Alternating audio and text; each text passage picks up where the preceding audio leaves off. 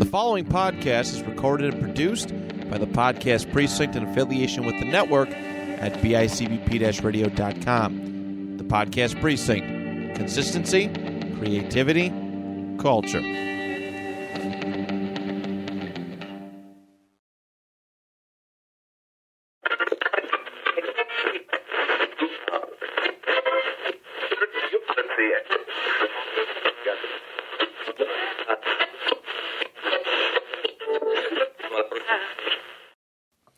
Hello, everybody, and welcome back to another episode of Eat, Sleep, List.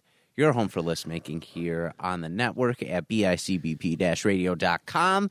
My name is Dan Torres. I am one of the hosts of Eat, Sleep, List. Alongside me, as always, is the creator, my buddy, Matt Johnson. Hey, man, how you doing? I'm fantastic, my man. How are you? It's good to be in the same room as you again. I'm doing well. We had a great episode last time with Brian. That was so much fun. Brian, all our guests are so great. I don't think we've ever had a bad guest. No. I love cycling them in as regularly as we do. Mm-hmm. But Brian's always a good time. He's very opinionated in a good way. Yes. And it brought back a lot of memories, just as far as books that I haven't read in some time, amongst other things. And I also got to learn and hear about a lot of new books that I want to try at some point, too. Exactly. So we expanded on our list a lot, I feel like. We sure did. I don't think we had any matching ones, right? None of them crossed over? Mm-mm. I think we had some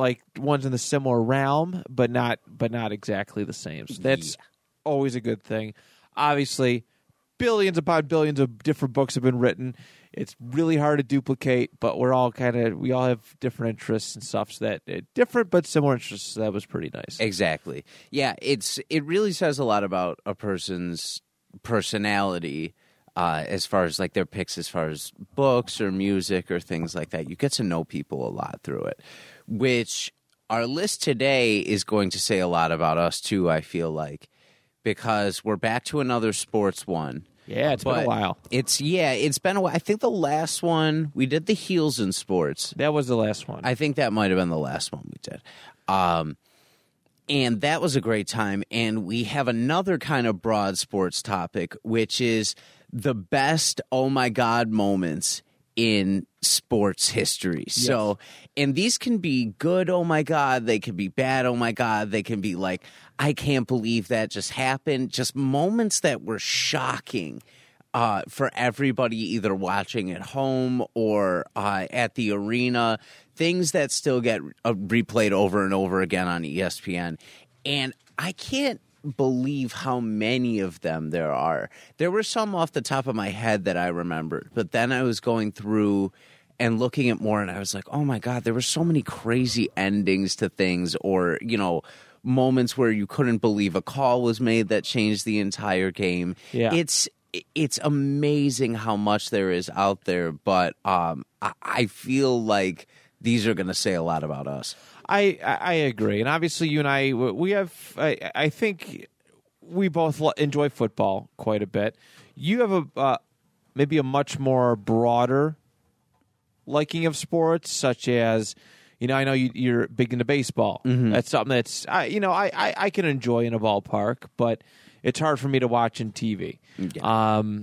UFC, you're massively into UFC. Yes, that's going to be where a lot of stuff comes from.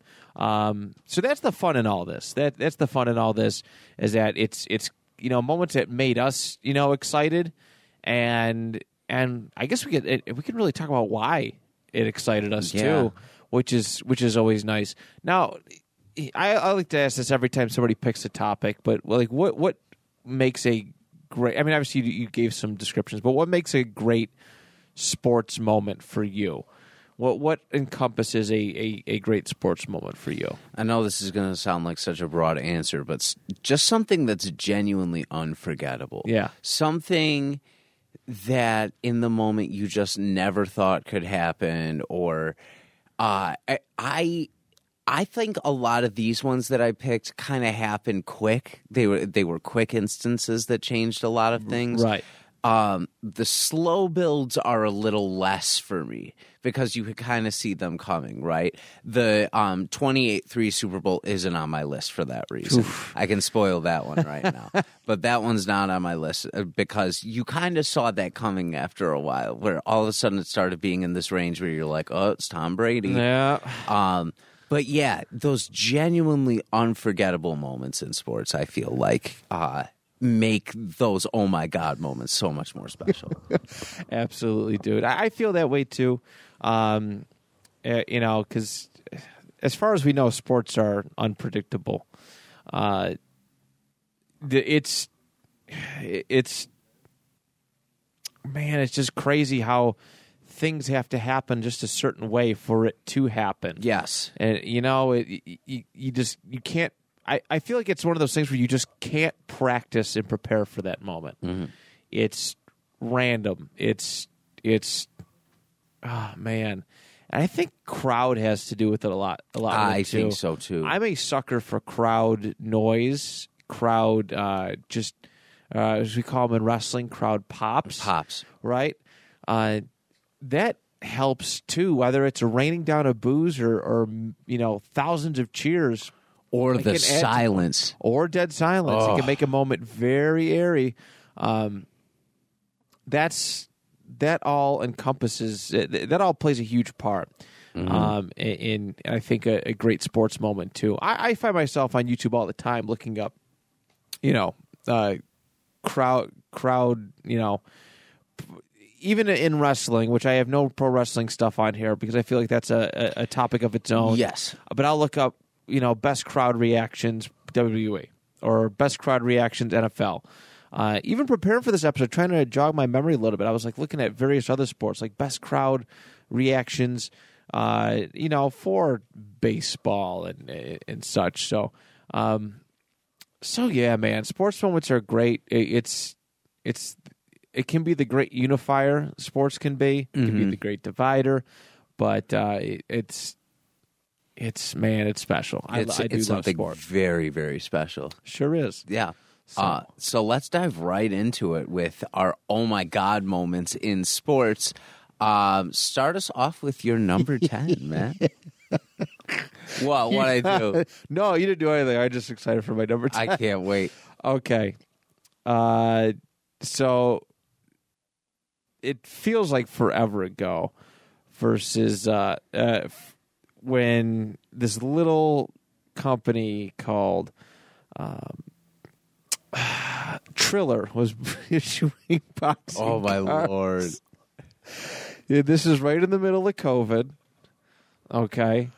I want to, bring this up, that those Triller cards were absolutely horrendous. So bad. They were some of the worst. We sat here, I think 3 times, and I was like, these cards are so poorly booked. There's a fight, 30 minutes of live music, a fight, 30 minutes of live music, a slap fight contest. They were just crap. Yeah. However, one of my favorite ones, it was from November. I think it was from the Mike Tyson, Roy Jones Jr. card. Oh, my Lord. Which is November 28th. Yep, it was November 28th, 2020. Oh, dude, that's so long ago. Jake Paul versus Nate Robinson. Oh, man. Nate Robinson was so hyped up, and we didn't know what Jake Paul was as a boxer. He's just a YouTube guy, right? And I still don't take him credibly as a boxer. I don't. He hasn't really beaten anybody. He beat the shit out of Nate Robinson. Yeah. He knocked him down like 4 times, and that last one that gave up that iconic meme, like, that was the most exciting thing, not only on that card, but Triller ever had. You're right. Like the Askren fight, I didn't stay up for that. We were here waiting forever, and it was a 30-second knockout. I would have been pissed if we stayed for that. But Nate Robinson getting his clock clean, he was talking hella shit, and he got knocked out, butthole in the air, just sleeping. he got caught. I think it was a right cross and just ate it. I was watching it before, and he had Mauro Ranallo on commentary. He goes, "Mamma mia!" And Nate Robinson sleeping. Listen, I've experienced many great sports moments in my life. That was an oh my god, only because first just hindsight being 2020 with how bad those Triller cards were. That was probably the most iconic moment. And Jake Paul knocking out Nate Robinson. Those things were so bad. Those cards all were like they got destroyed on Twitter. I don't think they do them anymore. No.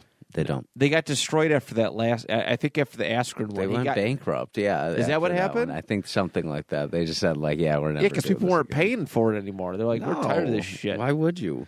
They were just illegally streaming it, and then and they were touting that. They were like, they were touting the illegal streams.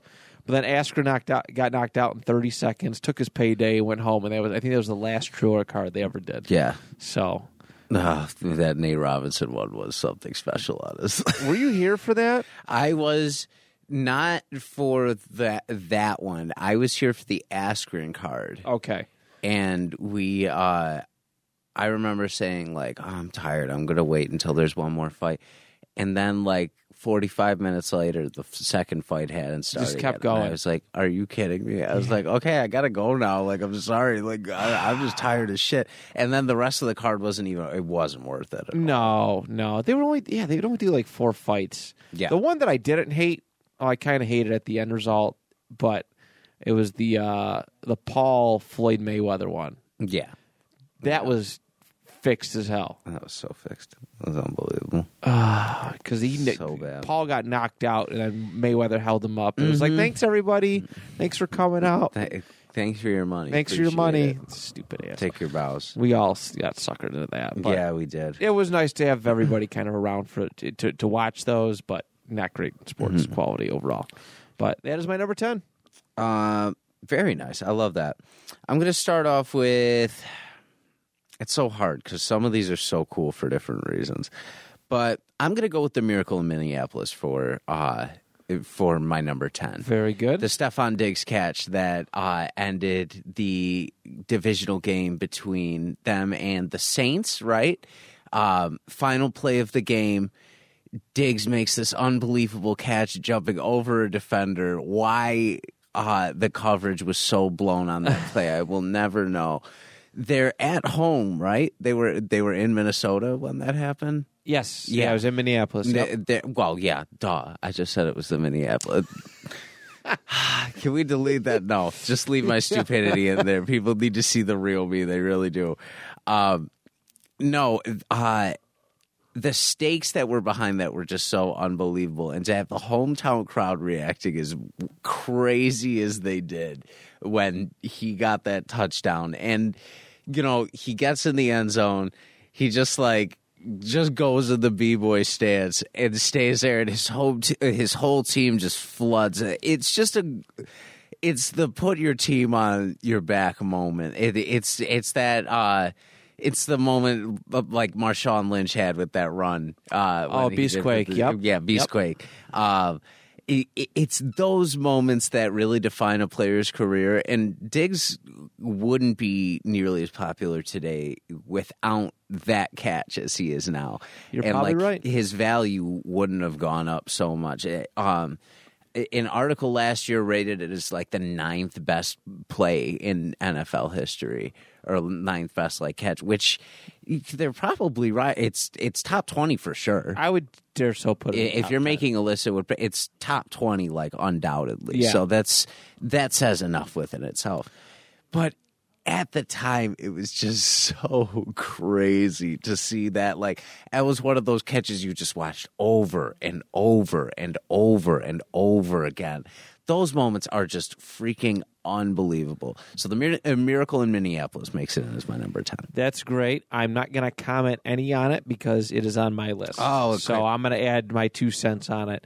And that it excellent. Is, I kind of had a feeling moment. You were going to be. It's so good. It's so good. Amazing so I'm glad to hear that it made your top 10 because it is a very, it's an elite moment. Mm-hmm. It's an elite moment. I love it. Number 9, Matt. All right, buddy. My number 9 is my first homer pick for this. So this is Indianapolis Colts. I'm getting up the game here. It's January 1st, 2007. It's the Patriots and the Indianapolis Colts, and winner goes to the Super Bowl, and it's bad. It started off really bad, at least for the Colts, right? Pats fans are up. They're up 21-3 at one point. Let me see what the biggest score. 21-6, and the Colts rally back. All right, the Colts rally back. Peyton Manning goes to work. It's a big second half game. They score a touchdown early in the third. They score another touchdown. Pats score, and then it's just a big score off. Colts score in the fourth quarter. Patriots just keep scoring field goals. They can't get in the end zone. And finally, with 1 minute and 2 seconds left, the Colts take the lead for the first time of the game with a touchdown. They go up 38-34. The problem and the worry that myself and many people across NFL football fandom felt was that you left Tom Brady with 1 minute left on the clock. We all know what Tom Brady can do. He is the GOAT, whether you want to admit it or not. And then they're going, and Tom throws an interception, which is something that he is not known for. Let's see. When did this occur? 24 seconds left. They're on the Indianapolis 45. They got to score a touchdown, but again, this is a pretty good roster. And Tom Brady throws, and Marlon Jackson hops up and picks off Tom Brady. They kneel, and the Colts go to their first Super Bowl. Well, Peyton goes to his first Super Bowl. The Colts, their third Super Bowl in NFL history, and it is like, man, I yearn for those days. Who they beat in that one? That was Chicago. Chicago. Yeah, they beat the Bears. It was a very boring Super Bowl. If I wasn't a Colts fan, it would be probably. I remember I watched it specifically for wanting to see Peyton win it. Yeah. For the first time, and it was just so boring. But it was cool because the Colts won, and I mean that's the era. Those are the guys that I fell in love with. That team was the reason why I fell in love with the Colts. Not that year. But the Peyton Mannings, Marvin Harrison, Jeff Saturday, Freeney, all those guys were why I ended up loving the Colts, and to see them kind of cap it off after all those years was tremendous. They were the 1 seed, I think, the year before, and then Pittsburgh beat them, and Pittsburgh beat them in the AFC Championship game in Indianapolis. Then for them to finally hit it was like, oh, thank God. But yeah, so that's my number 9. He deserved everything he got with his recognition in his Super Bowls. I was happy to see him get that one with Indy, and then I was so happy to see him get his one with the Broncos against all odds that year. He had some weird Super Bowl just stuff, man. Yeah. Peyton did. Obviously, like I said, that Bears Colts one was boring, and then the next one was them and the Saints, and I was like, that was bad. And it was a great game, but Peyton's like moment to shine. Like he probably, if he would have, he would have won Super Bowl MVP if he would have went and scored. The defense was just so bad, and then he throws a pick six to end the game, and I'm like, ugh. And then he has that 2012 Super Bowl, 2012 or 2013? No, 2013, when they went up against the Seahawks, and they got destroyed. Yeah, that was so bad. The snap went over his head on the first play. Yeah. Broncos were the number one offense all year. Best offense of all. One of the best offenses of all time as far as yardage, touchdowns. I think Peyton set the touchdown record, and they looked like crap in the Super Bowl. It was so bad. Yeah. So, and that also, what you talked about too, the Brady-Manning rivalry sparked up so much from that moment on too, where it was okay. It's us two against each other, huh? Yeah. So I love those seeds because it just plants it forever. That's how long term and forever intertwined. Yep. Forever intertwined. So I love it. That is my number 9. Marlon Jackson holds off the Patriots, and Colts go to the Super Bowl. Love it. This is appropriate too because the draft is tomorrow. So yeah. It makes sense that we're doing some sports stuff, right? I was really, really glad that you mentioned it because I'm in total draft mode. I'm ready for our draft party tomorrow. And, yeah, I can't wait. I can't wait. I've been looking. This week has been going by so slow. And I'm just like, come on. Let's go. Pick up the pace. Come on. Oh, man. Yeah, that feeling is the worst. I hate when weeks drag like that when you're looking forward to stuff. Absolutely. All right. My number 9, I'm having a hard time picking this one. I think that here I'm going to go with the Mets Grand Slam single. Probably would be my number 10 were it not the Mets, and I have to put their fandom up a little bit higher than I would. So I can't rightfully put it at number 10. But this moment is a great moment for all Met fans. So it was the National League Championship Series, and we were up against our rival Braves. The series was, I believe Atlanta was up 2-1 in the series at the time. And throughout this game, it was tied 2-2. I can't remember when it was all tied up, but it ends up being tied 2-2 up through the 15th inning. 15th. Baseball games are 9 innings typically. Yeah, that's a lot. Mets are at home. It's 2-2 throughout this whole time. Finally, a Mets reliever lets up a go-ahead. I can't remember if it was a single or double, but either way, the Braves go up 3-2. The next inning, the Braves reliever comes up, loads the bases, and then walks the next batter to tie it and to bring up Robin Ventura.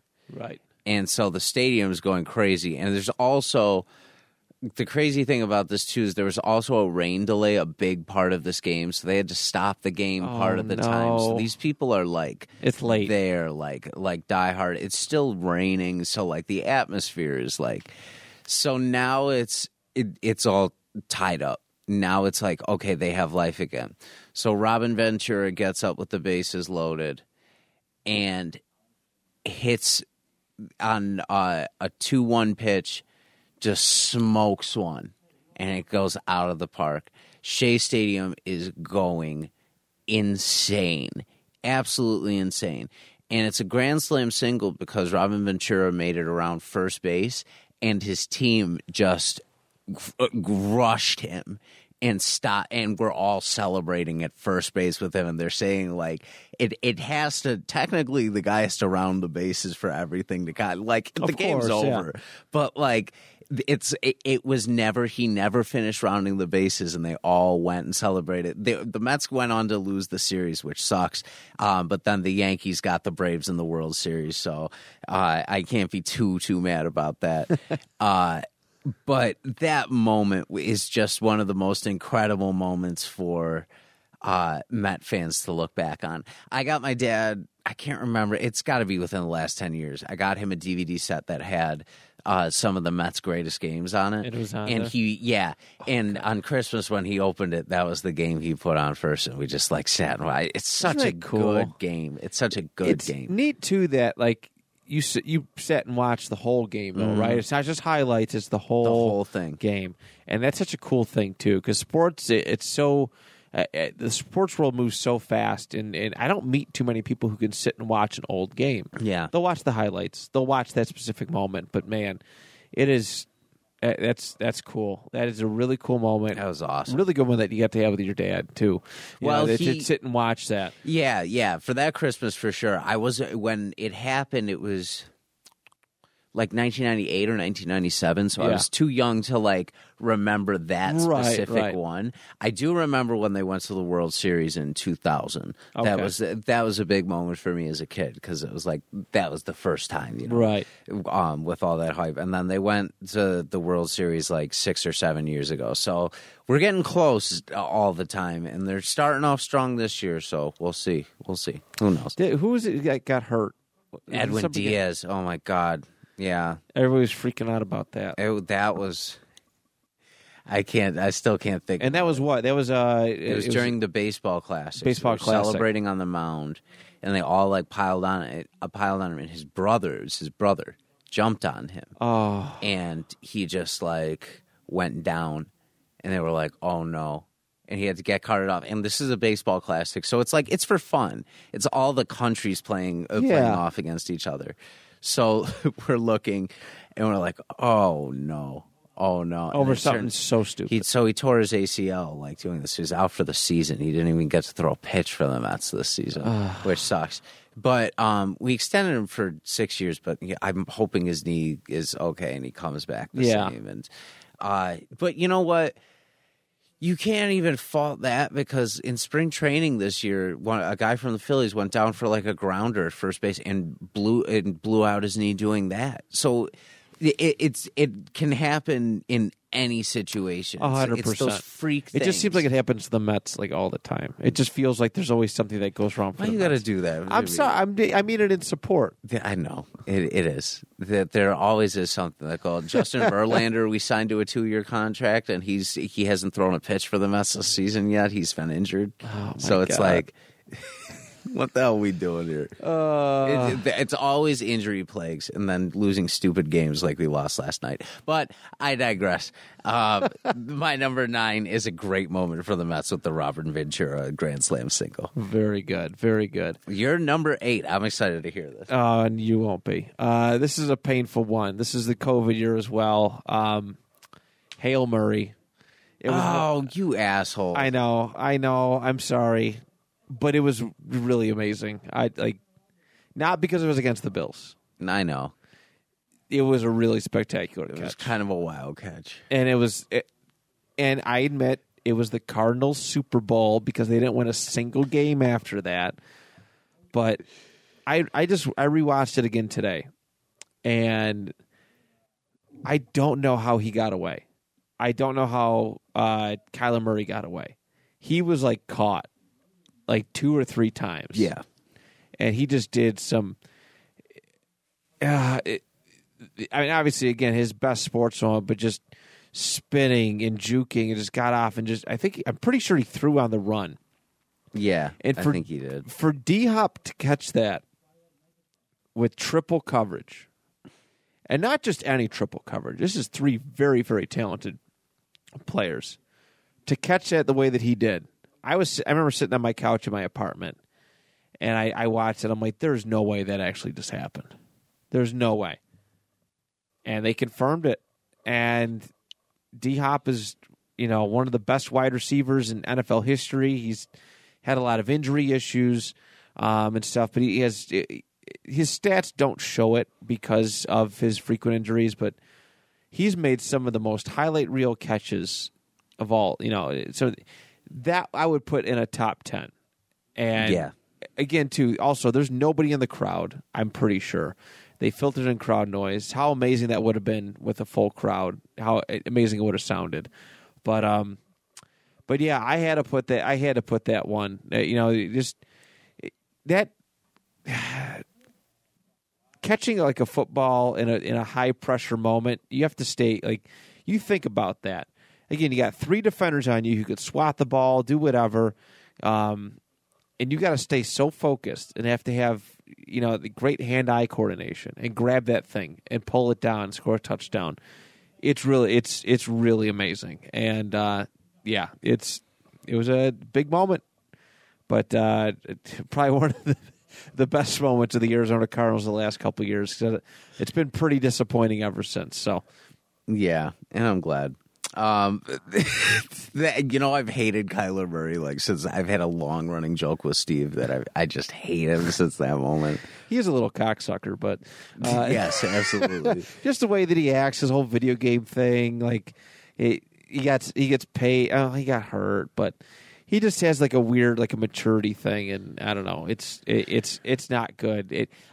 I love to see players get paid, but when they get paid and just fall off a cliff performance-wise, I'm like, ugh. Yeah. Glad it's not me, but ugh. It makes it hard to stick, to be football's a business. You got to have money. You got to have money to pay players and have a team and field the team. And then when players do that, they hog money. They ask for the big bucks, which again they deserve. But you crap the bed. It's not fun. So yeah, I agree. I don't know if you remember, there was a meme during COVID of 4 African guys carrying a casket and dancing with it, and they're playing this techno song over it, and they were showing they would show clips of people either getting knocked out or famous plays happening, and they'd be just dancing with the casket on the way to. So when the Cards got eliminated that year, officially eliminated from contention that year, I put that. I made a Snapchat video and put that song over it, and I was just strutting by the camera and sent it to Steve, and I still send it to him over and over again every now and then. I'm so petty with that. Speaking of petty, let's move on from one football thing to another with my number 8. You got to make fun of the Colts? No, I'm not making fun of the Colts. Totally Absolutely not. Absolutely not. I actually don't have them on my list at all. They don't have moments that are super embarrassing for it. There was, the Matty Ice thing happened this year, but yeah. But one, that's more of a Matty Ice thing than anything else at this point, because that's it followed him. Yeah. And the Colts in general this season, it's not it was a big moment game where that got I just have to put that in perspective a little bit. I'm talking about a worse one, which is Russell Wilson's not rushing at the goal line and passing instead. Oh, yeah. Right into... That almost made my list. Yes. Malcolm Butler. Yeah, Malcolm Butler was the one who made the interception. That moment for me is so, with all the Brady moments that have ever happened in a Super Bowl, this stands out the most. The 28-3, like I said, it was a slow build, and you could kind of see that coming after a while with how everything was going and how the momentum was shifting. But this one, the Seahawks had it in the bag. They were about to walk away with the ring. That was it. That was, you have to just do a rushing play and get over the goal line. And if you don't make it, you just run another play real quick and just get it in. Why do you pass? Why do you do a pass option on that? Ever. Why would you do that? Just right into the hands of Malcolm Butler. Crazy. I'm thinking of Russell now and not Russell then. That was one of the craziest things I've ever seen. And just realizing, as someone who didn't like the Patriots then and was against the Brady dynasty, being oh my God, they're about to lose in this situation, and getting ready to celebrate, and them just pulling it off again. Bro, I hated both of those teams. That was I'm not going to say it was the worst Super Bowl ever, but I mean, I was excited to see these two teams. The Seahawks were just so loud and so brash. I couldn't stand Richard Sherman, the Legion of Boom. And by not being able to stand them, I realized how good they were, but the whole just loud trash talk thing. Yeah, it was too much. I can't do it. We talked sports villains a month or so ago, and we talked about Connor and how much just shit talk he does, and he just can't stand it. And so you wanted him to lose. And then the Patriots, who were just so good at everything, they were that team. It was wild though when I thought about it. And that Super Bowl, they hadn't won a Super Bowl in 10 years. Mm-hmm. That's a long time for the Patriots. They had been to 2 in between. They lost. Mm-hmm. They got killed by Eli Manning, the Patriot Slayer. Mm-hmm. But that was their first Super Bowl win, and maybe it was only 9, but even still, that's a long time for the dynasty. And for them to win it the way they did, right? You're all excited. There's people just pumped up, fired up. Yeah, let's go. The Seahawks are going to win. All these the Seahawks fans who came out of nowhere, and to have that moment stolen, it was Crazy. Again, my understanding of crowds comes from pro wrestling.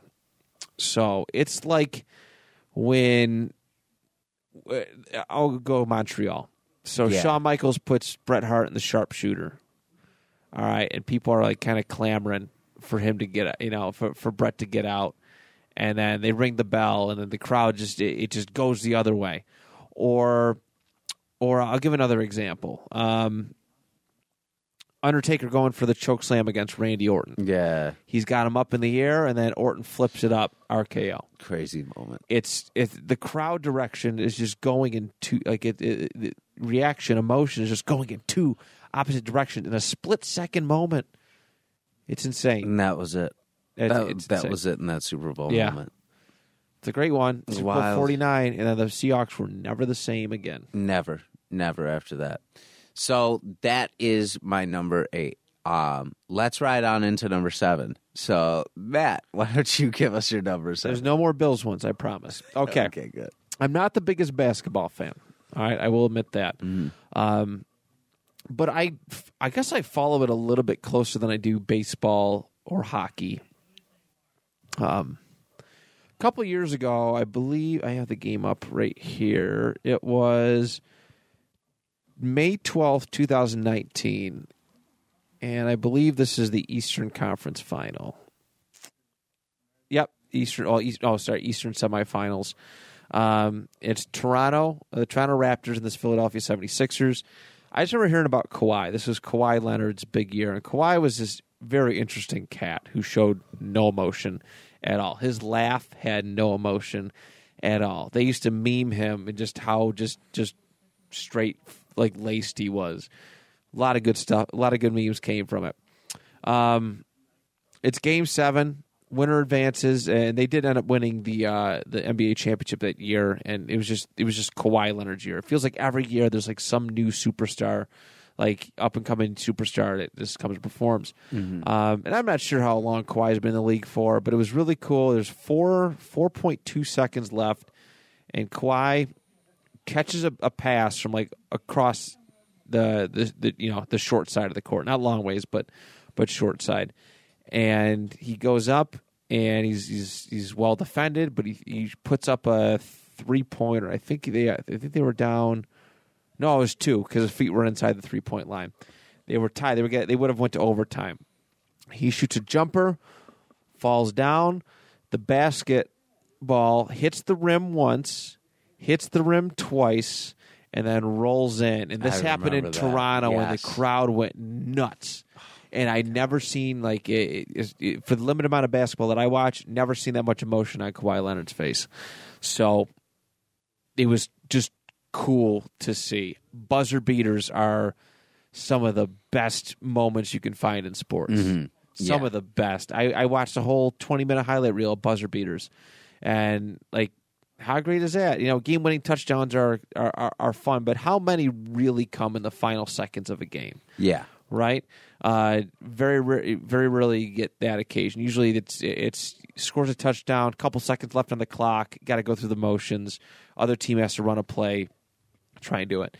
But a buzzer beater, that's it. It's locked in. As long as you got it in time, there's nothing you can do about it. There's no defending it. Locked in. And that was really, really cool. That's probably my favorite basketball moment of all time. Again, I don't watch a whole lot, but just, man, the emotion. And for Toronto, too, who's historically, I don't know if they had been to any NBA championships before. I know they had some playoff struggles. They got beat up by LeBron James and the Cavaliers in a couple years prior and whatnot. But, man, to see that crowd and just the whole team hyped up and surrounding them and just with stakes. It's not like it was just like Game 1 or Game 2. No, this is Game 7 to move on to the playoffs. And that's why I like it so much. So yeah, that was their year too. Yeah, I remember the run they went on was just incredible. I think they beat Golden State. They did in the finals. Who was Golden State's obviously the best team of the last decade. With how consistent they've been. I think 4 or 5 NBA titles. But for Toronto to kind of go in there and do that, pretty awesome. It might have been the final game I can't remember what it was. It couldn't have been the final one. One of the games in the NBA Finals that year, I watched with Kevin right after he won the Smash Belt. We went out to this place, like me, him, and a couple of like the Buffalo Brothers. Oh, it was up in Toronto too, right? Yeah, man, so we were up there, like kind of watching it there. The atmosphere was cool. It was I'm cool sure vibe. it was. Yeah, it was very cool. Yeah, that's a great moment. I didn't really have too many basketball ones that made my list. LeBron versus Curry has definitely like brought in a couple like oh my god moments from this generation, but I don't follow it enough where I confront and say like I've seen this and it was so cool. Yeah. Yeah. I need to get into it a little bit more. I try. Games are fun to go to. I just follow it enough. They did the whole super team thing, which is hard for me to follow sometimes. I think that's slowed down quite a bit. Yeah. But, 6-7 years ago, the super team stuff was just nonsense. Yeah, it was unbearable. Plus, when it's the same two teams in the NBA championship 4 years in a row, that's tough. Yeah. That's tough. Exactly. Gets a little old sometimes. So you brought up Connor before and Connor getting beat. My number 7 has to do with exactly that. My number 7 is the I'm not surprised motherfuckers moment. So I'm going to take you back to 2015 or so. Conor McGregor wins the featherweight belt, which I'll talk about at some point later on in this list. And he's supposed to move up to lightweight to fight Rafael dos Anjos for that belt as well. 2 weeks before the fight, RDA breaks his foot and he has to pull out. They're trying to find a replacement. Of course, Conor's fighting, so they can't just scrap him off the card. They need to do something to save this pay-per-view because he's going to bring in tons of numbers. Bring in Nate Diaz. Nate Diaz, who has just returned to the UFC after like a 18-month layoff, fought Michael Johnson on the card, looked great fighting him, but then gets on the mic randomly on this Fox card and calls out Conor in the very famous "Now you're taking everything I worked for, I'm not for" monologue that he did, and where Joe Rogan had to pull the mic and be like, "Unfortunately, we can't swear on Fox." So on about 12 days' notice, Nate Diaz takes this fight against Conor. I remember watching the press conference when it happened just because I knew the trash talk back and forth was going to be absolutely unbelievable between the two of them, and it did not disappoint. Quotables from that include Conor saying the thing about Nate being a gangster but working with kids. He makes gun signs with the left hand while making balloon animals with the right hand. Nate Diaz saying he's making a career off of fighting midgets. He's like, this is what's going to happen when like F you, F your belt, like all that stuff. What makes this night so special in particular is also the Miesha Tate moment that comes from that, with her choking out Holly Holm to become the new bantamweight champion, which she did in the 5th round of their fight. It was Holly was running away with the fight, and Miesha got her down and then got her back and threw in a Hail Mary choke and got her. And that was a crazy moment. And then all of a sudden, Nate and Conor are fighting next. Conor uses all of his energy in the first round thinking he could get Nate out of there. Nate busted up, just looking bloodied as hell like he always does. It starts coming at Conor. And then I'll just never forget the second round. At one point, Nate lands a shot that hurts him. And Nate, like, he looked at him like, yeah, I know. Like, I've got you. You're slowing down. Conor shoots for the takedown, which Conor never does, ever. It's Nate's wheelhouse. Nate gets a little ground and pound, throws in a rear naked choke, and gets Conor. And that was with how much shit Conor was talking at that point, that was one of the most satisfying moments ever. I remember being with my cousin and us just celebrating so hard when that happened, especially because I got a lot of respect for Conor that night because of how he handled the loss. He handled it very well. and that added a layer. But just Nate coming in and changing his whole life doing that. He changed his whole trajectory of his entire career, made him a pay-per-view superstar doing that. And then Joe Rogan getting on the mic with him and him just taking and going, "Hey, I'm not surprised, motherfuckers," was just the most incredible thing. It's the first thing he said when he got on the mic. First thing. And it was an incredible. Conor was on top of the world at that. He was on like a 10-fight win streak. He had the featherweight belt. He was looking unstoppable. He moved up 2 weight classes to do this at welterweight. He was like, fine, I'll do that. I don't care. I'll do whatever. It led to the Nate Diaz rematch, which their trilogy is the biggest missed opportunity in the UFC still. Oh, for to sure. this day. They should have done a third fight because now it'll never be the same. You don't think it'll happen? If they were to do it, because Conor seems like he's slowed down a lot. He has, and like the stakes aren't the same. They're both like the chinks are in their armor big time, and like Nate's not in the UFC 2 anymore, so like that's the other big thing. So they'd have to do it outside of that. So who knows when that happens, when Conor becomes like his own, his own endeavor and everything like that. But that was the beginning of a crazy era in the sport, and the Conor McGregor era was wild for a lot of reasons, which I'll get into more in a little bit. But that moment with Nate was also crazy for Nate's career, and he would not be as big without it. So huge, yeah, exactly. So that was the start of their feud. That was the start of their feud, yeah. And it's carried on ever since. As I say, it was pretty ugly. I remember seeing it in the interwebs, but yeah, we talked to the Sports Villain list how much we liked Conor McGregor starting up and how fun and his story was great, and then he just turned himself into a real life asshole, a villain, mm-hmm. just a straight up villain. So that's bad. Yeah. So yes, the I'm not surprised moment made it in at my number 7. Awesome. Number 6. We're going to stay in the UFC. Awesome. We're going to stay in the UFC. A lot of great UFC moments, knockouts, stuff like that. Just incredible tap outs and stuff.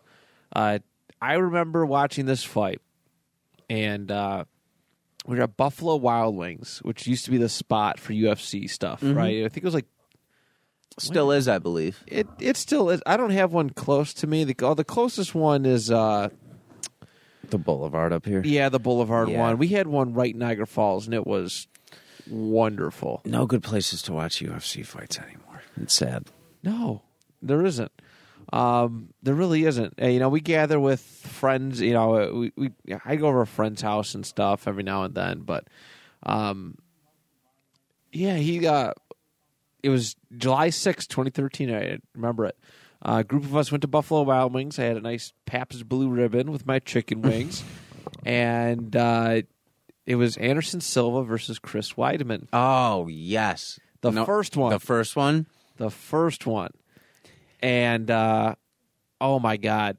I was like I'm like, this. And I wasn't super heavy into UFC, but we're watching it.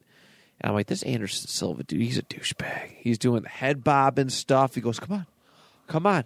You remember that he's doing the jerk around stuff? That's when he got bored. That's when he got bored in his title reign. Really bored. He was just clowning everybody. He was just, and then he got goofy.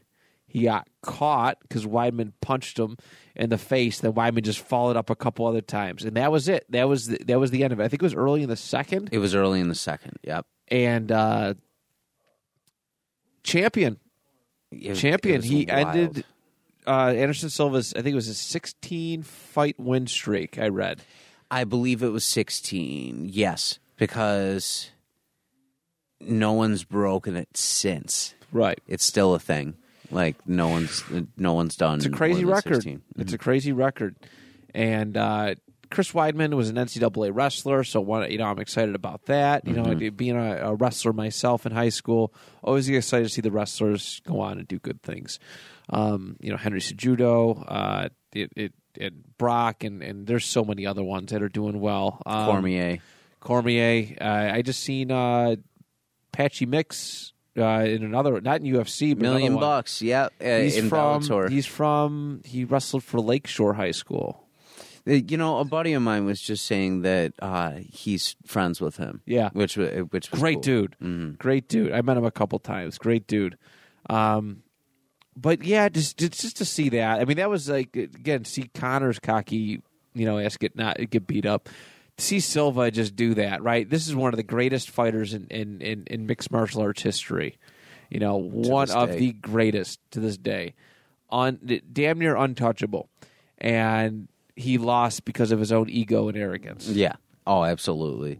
That was before I became a fan. Like, that was like before I really dove in. I still was watching, but I wasn't watching every pay-per-view and stuff and every fight card like I do now. Right.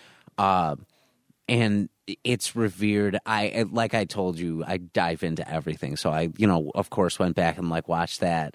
My cousin's a huge Chris Weidman fan, so he was showing me those old fights, and that's one of my favorite moments. Still, it's one of the craziest knockouts that you'll ever see, with the stakes of it too, and especially Ray Longo, who is Weidman's coach and has been for a very long time. Oh, and tuck him in the corner. I want you to punch a hole in his fucking chest. Yes. That's what I want. Yes. It's one of the best coaching moments ever. Yep. And he's there have been a couple of champs for his gym now, so he's doing really well. I love listening to Ray Longo. One of my favorite podcasts, they bring Longo on every week, and he's my favorite part of it. But yeah, that was an insane moment. It's crazy you saw that live. Yeah. Oh, yeah, dude. And again, for me, not being the biggest, UFC fan, it was always cool to see a big card like that, and just to learn about some of these guys. Then, of course, the rematch a couple months later, and Silva breaks his leg, kicking him. And it's like, dude, that's it. That's got to be it for Silva. He might have had a couple fights. I'm sure he had some fights since then, but what rotten luck! What rotten Awful luck. Yeah, that leg break was good. We were at Buffalo Wild Wings again for that one, and we just sat there like, we bought gross. chicken. We bought these overpriced chicken wings and beer for that. We were so pumped up, and it was just disappointing. That was such a hard injury to watch. It was gross. I don't do good with floppy limbs and stuff like that. I just don't. But about Weidman, right? What about him? About what happened to him a couple of years ago? Did he get hurt the same way? The same exact That's right. thing. I do remember seeing the video. The same exact thing happened to him. The same thing. And watching it live was, man, it was the most bizarre thing ever, because you're like, am I like in another reality where Weidman's and Silva is fine? It was like, of all people, to have it happen to Weidman. Yep. That was insane. That was insane.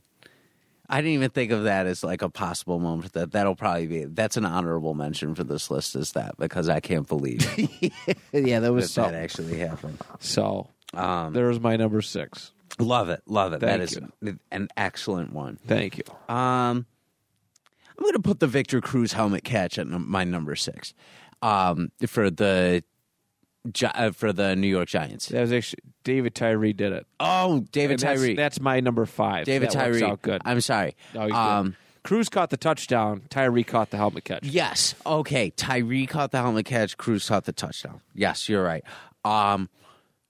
That is another. So it's similar to the Murray moment, where Eli got out of a crazy rush during that moment. I think there were like 5 guys on him during that play. He disappeared for like a couple. He did, seconds. and I thought, I was like, "That's like he's gone. Like that's it. Like they're sacking him. He's going down."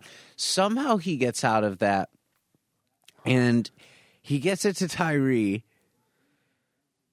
And the way he caught it against his helmet probably wouldn't even be a catch now, with how they rule catches like here and there with certain things. But my God, that shifted the momentum of the entire game. Mm-hmm. Once you saw that, there was almost a feeling at home like there's no way the Patriots are winning this thing. Yeah.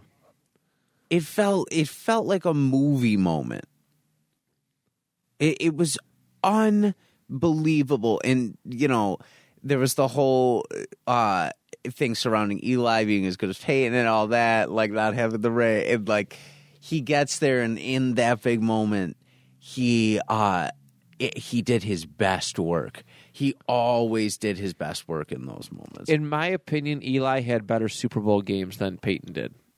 I think so too. They were better. I mean, 2 versus 4. Obviously, there's a lot of the sample size is quite different. But dude, he's 2-0 in Super Bowls. Like that's his legacy, and both of them against the almighty Patriots. Yeah, and listen, Eli and Peyton, as far as like athleticism go, they weren't mobile guys, right? They weren't the most athletic guys, and I'm not saying that they're bad athletes, but as far as athleticism, as far as moving around, right? They were traditional pocket passers. They stayed in there.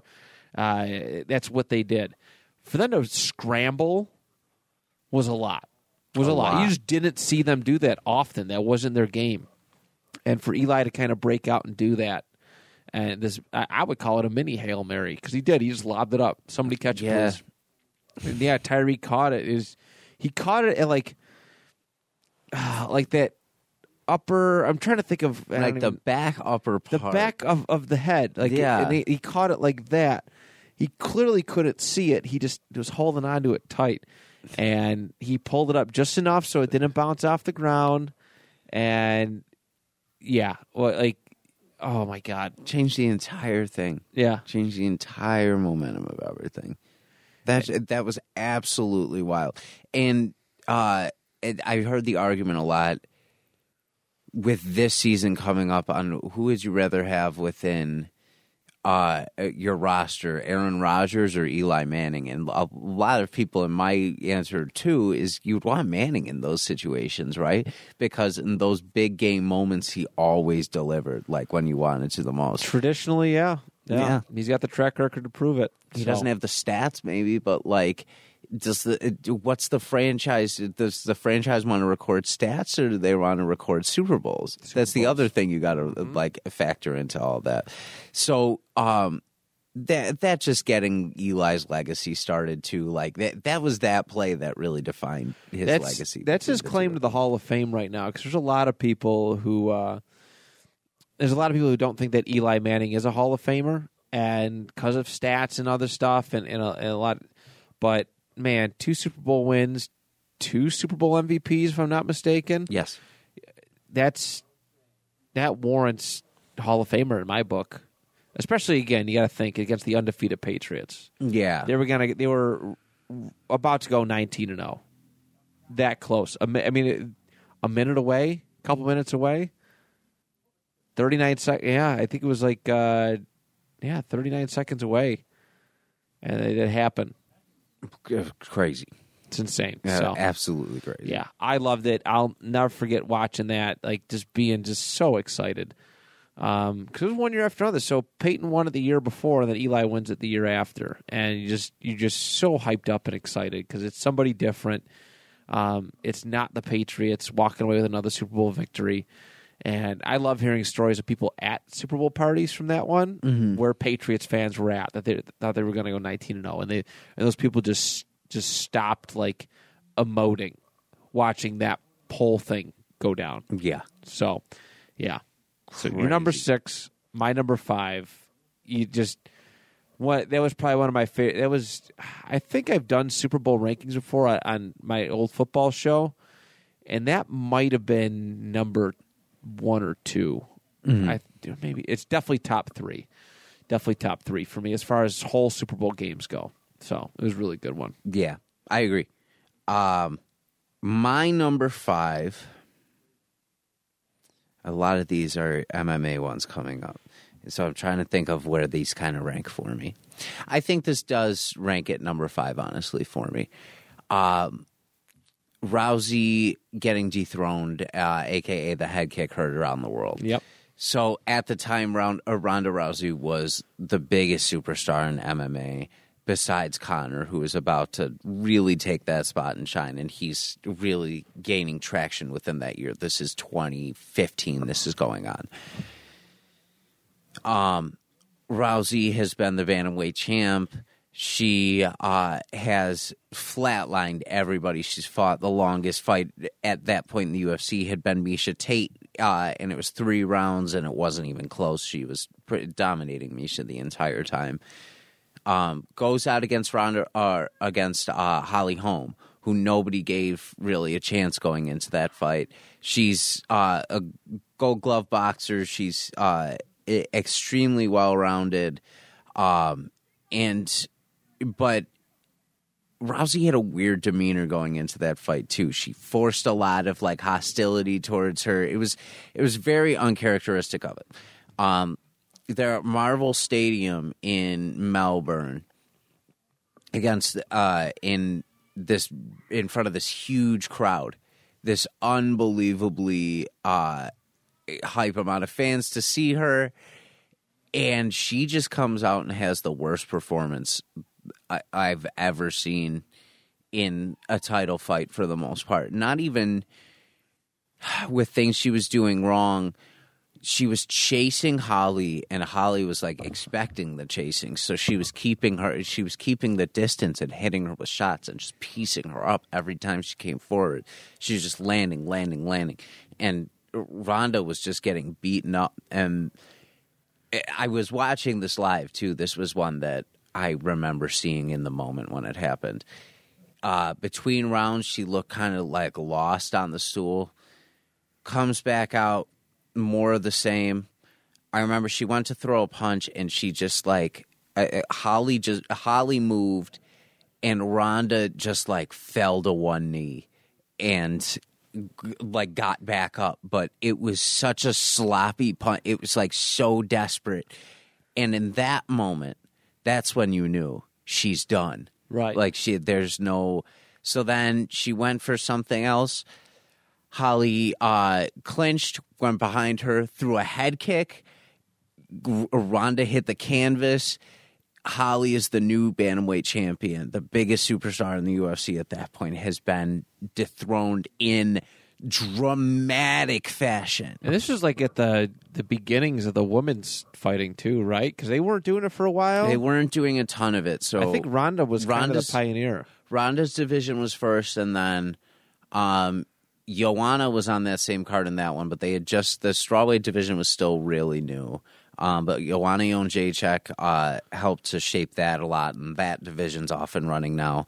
Their women's featherweight they created for Chris Cyborg specifically, they literally still have no rankings on it, which is that's weird. It's sad. There aren't a lot of women fighting at 145 out there, honestly, in MMA. Right. So but still they had enough where it was kind of like, you can't do something with this. Amanda's just been kind of holding on to that belt, like, okay, well, this is here. It's on my shoulder. Yeah, they should lump a weight class together or something. Yeah, and now they have a women's flyweight, which is 125, which is the perfect weight class, I feel like, for everything. But yeah, beginning of the sport looked unstoppable. Holly made her career off that moment. She's gotten so many undeserved title fights since then, just based on her knocking Ronda out. And it changed so much. I remember that was the first moment watching as an MMA fan when I was like, I can't believe that just happened. And it was not in like a defeated way, but it was like in like a disbelief. It was just an absolute shock moment that it happened, and it happened in that way. Yeah. So the head kick heard around the world is my number 5. And she never regained really her steam after that, right? It was kind of fell apart. She lost in about 58 seconds to Amanda Nunes, and then she left. That was it. Well, for Ronda at least. And then Holly still also hasn't. She'll beat contenders in the right fights, but then in title fights since then, she's never gotten it. Right. She had that loss against Miesha, which I mentioned. That was her only other title fight where she either defended or that was it. Right. So it was just that Holly win. That was the only time she ever grabbed gold. Wow. Isn't that crazy? That's wild. Yeah. She was one of your top 10 villains too, right? Ronda, yeah. Yeah. I don't like her personality whatsoever. I get it. She's a sore loser, big time. Yeah, but that is my number 5. All right, on to our Excellent. number 4. All right, bud. My number 4. This happened in 2015. I was watching. I believe this is Sunday Night Football. It was one of the primetime games. It is Detroit and Green Bay, and this is their second game of the season against each other. The first game, Detroit won. They were a terrible football team. Terrible. I think like a 2, 3, 4-win team that year, but they ended up beating Green Bay, which is surprising because Green Bay was kind of the face of the division at that time. Try to find the play-by-play here. What happened was that Detroit was about to win again. They're a feisty little bunch that they were about to win, and then there was a face mask penalty. Yeah, they were up 23-20. And there was a face mask penalty. They had him stopped, but there was a face mask penalty, a stupid face mask penalty. And ended up screwing them. It gave them one more chance. The time ran out, but games can't end on a defensive penalty. Right. So, let's see here. Let's map it out.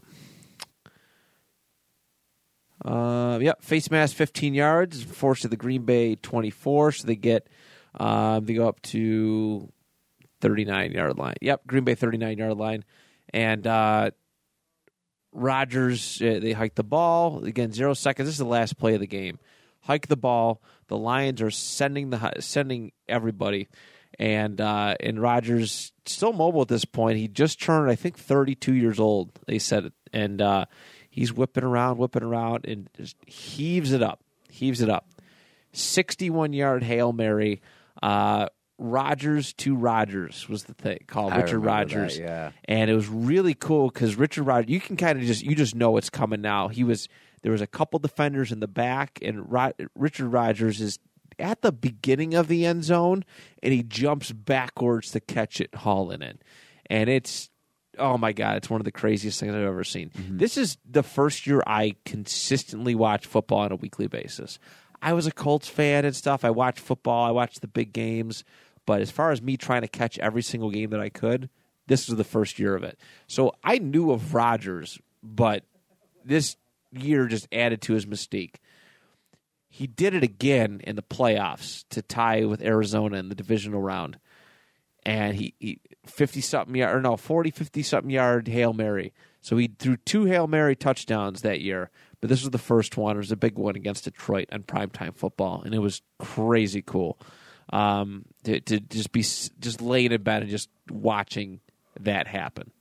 Mm-hmm. So yeah, Rodgers had some really cool moments. Some really awesome moments in the NFL. I'm excited for him and his opportunity with the Jets. I might get that jersey. I don't know yet. I think we should, just for shits and giggles. Who knows? Yeah. I got a Rodgers Green Bay one, and it's kind of ugly because it's from China. Mm-hmm. And I'm like over getting China jerseys now. So I might get it. And he's got a new number now. He's number 8. So we'll see how that goes. But yeah, that's my number 4 moment is the first Hail Mary that I ever seen. So excellent. I absolutely love that. Thank you. Timing versus speed is going to be my next entry onto this list. Okay. Which is the beginning of Conor McGregor's actual championship era. So he won the interim belt, which I do consider when people win it. I consider it a belt in certain circumstances, depending on how it's defended, what's going on in the division at that point. When Israel Adesanya won his interim belt, I considered him the champion at that point because Robert Whittaker hadn't defended the belt in 2 years or so. So there was some weird. What was the reasoning for that? So it wasn't. To be fair, it wasn't Whittaker's fault. Whittaker had fought Yoel Romero and had claimed an interim belt from Romero, and then Bisping was about to face GSP. So after they fought, Whittaker was supposed to get the winner of that. When GSP beat Bisping.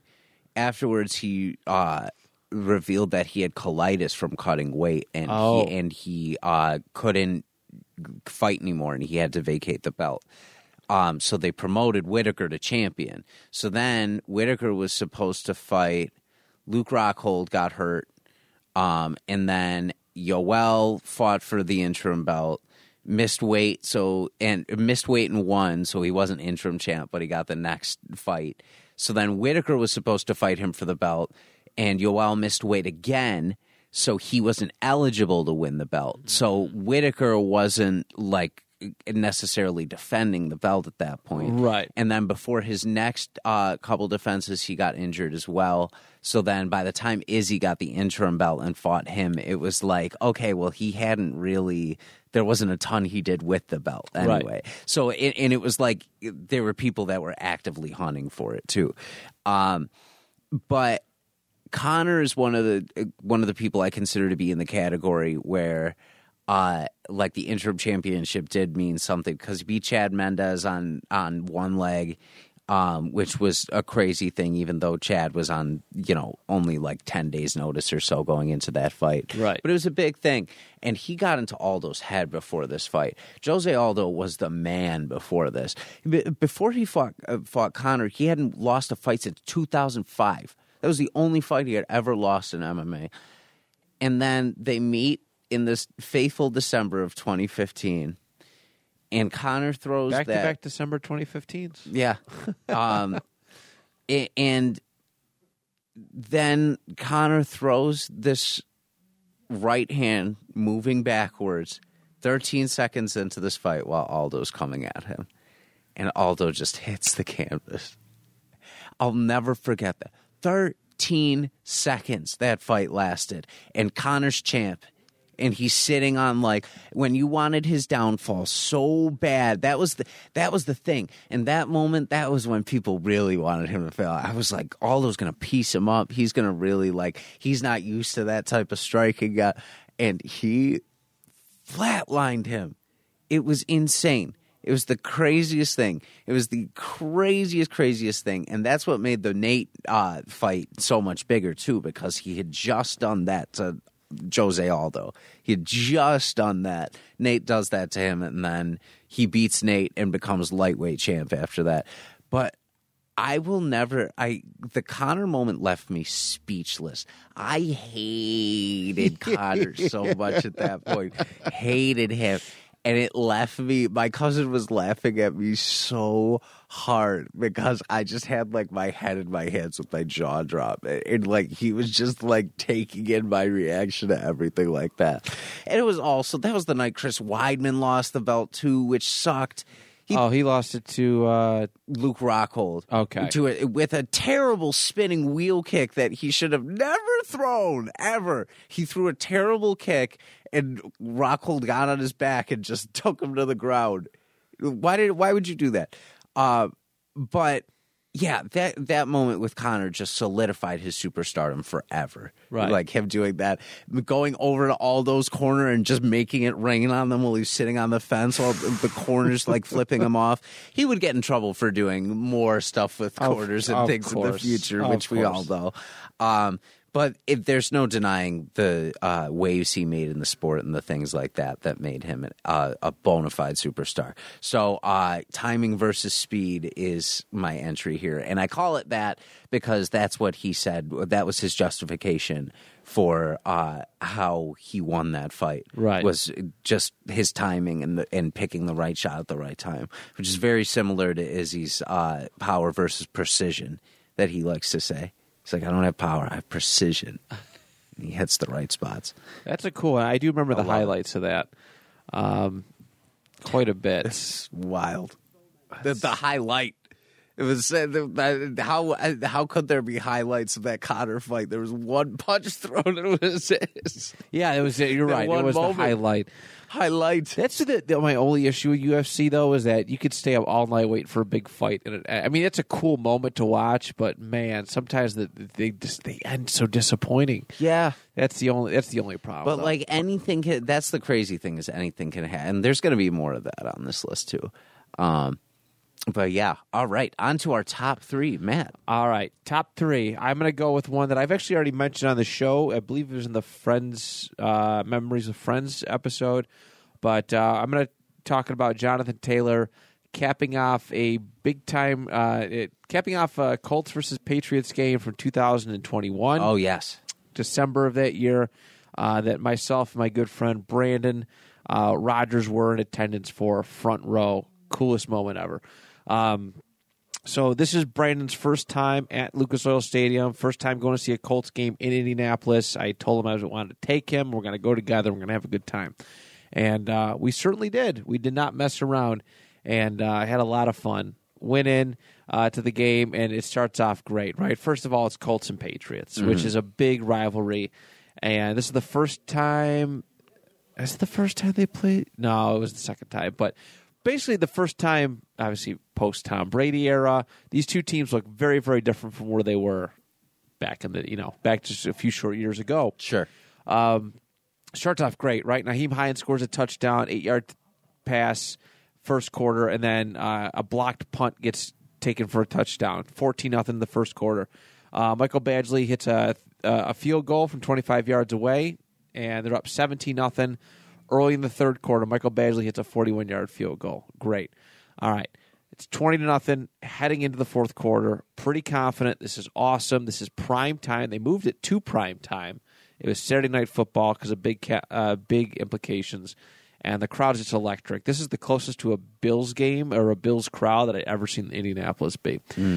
But here comes the slide, the classic fourth quarter slide that I'm could not stand Frank Reich for, could not stand the Colts for, is that they get these leads and then they piss them away because they've been doing it all season long. So Mac Jones, the Patriots, they score. He hits Hunter Henry for a 12-yard touchdown pass. It's 20-7. Then they kick a field goal.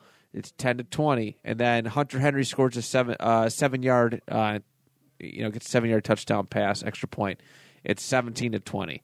And there's still plenty of time left. I'm like, Jesus Christ, I've seen this before. If the Colts lose this game, I would be pissed. Carson Wentz is playing like dog shit. He's thrown for like 53 yards through a line drive interception. God, he sucks. And then right before the 2-minute warning, he hands the ball off. And Jonathan Taylor takes off for a 67-yard touchdown run. Seals the game. That's it. There's no way they're coming back, and there's possible, but very unlikely they win and score more than 10 points with less than 2 minutes left. But I just remember him taking off, and he was gone. He beat the dudes, and I just looked at Brandon. I gave him a big old hug. I'm like, F yeah, we did it. And it's a celebration. Colts fans are walking out, screaming, cheering, hooting, and hollering. Me and Brandon were so excited. We went to the bar after and hung out. It was the perfect way to end the night and that game. It was just Jonathan Taylor was having a monster MVP-like season, just to pull that off. So it's great. You can hear it as soon as he breaks free of all the clutter around the line, the crowd just gets loud because he's gone. He's not looking back. That's an amazing moment. So that is my number 3. Obviously, because it was live and we were there, and it was crazy cool. Just everything about it just made that moment. So, yeah, what an unbelievable moment for you guys. What a cool moment to be there live for, especially with how few Colts fans there are in the area too. To have the one that and bond with, to have that moment for you guys. We made it on TV, which is really cool too. We were sitting next to T.Y. Hilton's agent. Gary Brackett, who was on that 06-07 Super Bowl winning team for the Colts, cool. He was sitting a couple rows up behind us. We looked back at him, we waved, and he goes, because he didn't want his cover blown. But everything just, I'm getting texts. Everyone's like, oh, I seen you on TV. I'm like, oh, God, I'm trying to watch this game, but this is really cool, too. So cool. So now, I'm a whore for the first row, first 2 rows. I can't sit in the upper. I have to try and get on TV now. My ego just will not let me sit anywhere higher. So good. So, yeah. What Loved a great time for you. Thank you. It was great. I I can't wait to go back this year. I'm going back in September for the home opener, which I haven't done yet. It'll be hopefully the weather will be warm, roof open. So I'm excited for that. So. Yeah, that's going to be awesome. So that's my number 3. What do you got, buddy? I love it. My number 3 is going to be The Curse Broken, which is in 2004 in baseball. The Red Sox coming back from a 3-0 deficit in the American League Championship Series against the Yankees. And from a 3-0 deficit, I don't mean a 3-0 game. I mean they were losing 3-0 in the series and came back to sweep and win 4 games in a row and then sweep the World Series. This is why the implications for this are so big. First of all, the Red Sox hadn't won a World Series at that point in over like 75 years, something crazy like that. There was a curse that was put on them. They called it the Curse of the Babe, where they hadn't won a World Series ever since Babe Ruth got traded to the Yankees. Right. And in any big spot they were in, they always choked in those situations. In 2003, when they faced the Yankees in the playoffs, it ended on an Aaron Boone walk-off home run. And the Red Sox missed their chance by like that much again. During the midseason that year, there was a big bidding war for the hottest player in baseball at that time, Alex Rodriguez, and the 2 highest bidders were the Yankees and the Red Sox. The Yankees won that war. So there's a lot of heat going into this series, too. So this is the American League Championship Series. Winner of this is going to the World Series.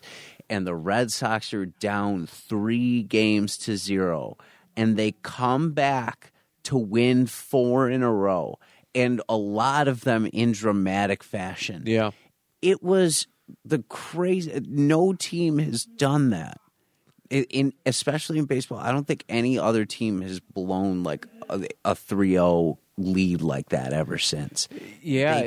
They got hot at the right time. They just put it together and got hot. It was unbelievable. I think, baseball, that's remarkable. I think it happened in basketball, too, right? Didn't like Golden State or Cleveland blow like a 3-something lead? Golden State. Golden State did. That was the only one that Cleveland won in that time.